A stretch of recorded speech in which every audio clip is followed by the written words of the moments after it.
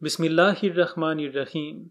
In explaining what is needed for the success of Tariq-e-Jadid, Hazrat Muslim Maud Raziyallahu Anhu said that we as Ahmadis must come together as brothers and sisters and remove any animosity that we may have for one another in our hearts. Huzur Raziyallahu Anhu illustrated this point by giving the example of children whose parents die and how they come together with love after that incident. If someone speaks ill of their parents, then what can they do aside from coming together and crying to support one another? Huzur Raziyallahu Anhu said that he has seen those children whose mother has passed away, and when they are entrusted to another mother, and something is said negatively about their own mothers, then they embrace one another and cry and comfort each other. Huzur said that this should also be our condition as Muslims and Ahmadi Muslims. The Holy Quran has described the Holy Prophet ﷺ as the father of the believers. And so in this way, we have been orphaned as Muslims.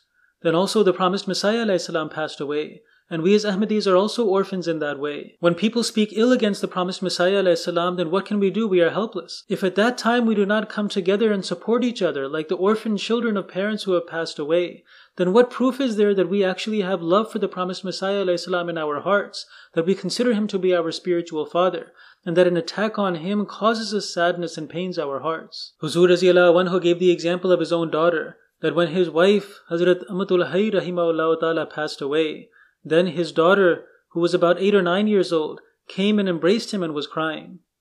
At that moment, she was worried about her 2 younger siblings as to who would take care of them.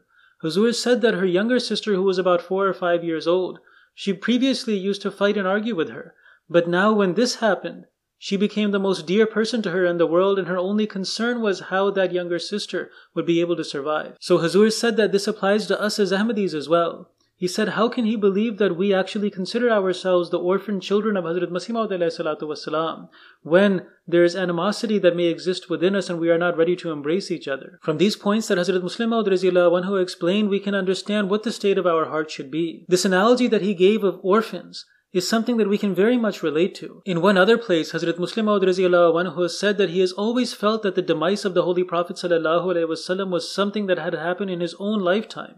It was a tragedy that he himself had experienced. Now, how is it that he felt this? It's something that we can understand by analogy. There are many times when a person becomes attached to a fictional character, and many times when a character dies within that fictional story, then a person starts to cry and weep as if they've lost somebody who was actually a part of their life. This is not unusual.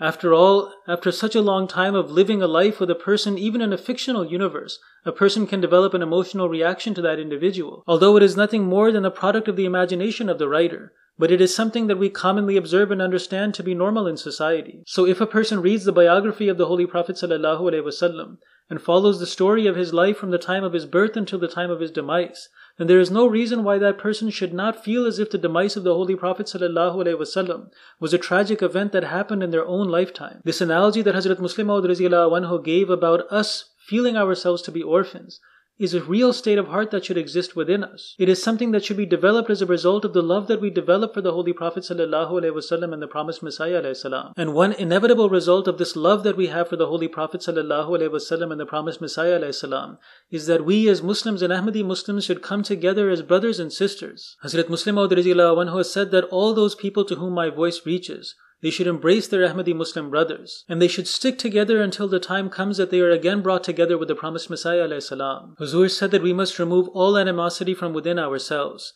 and become like what the Holy Quran describes as bunyanum marsus, a cemented structure that is reinforced with molten lead, so that we can prepare ourselves to face the enemies of Ahmadiyya together. So Hazrat Muslim Maud Raziyallahu Anhu explained that for us to be successful through the divine initiative of Tariq-e-Jadid, we must come together and cling to each other like the orphan children of the Holy Prophet ﷺ and the promised Messiah ﷺ, with this certainty in our minds that we have lost our own father, and now we have nothing but to cling to each other with desperation under the guidance of the Khalifa of the time. When we are able to develop this brotherhood and sisterhood within ourselves, then no force in the world can break the divine community that has been brought together in this way.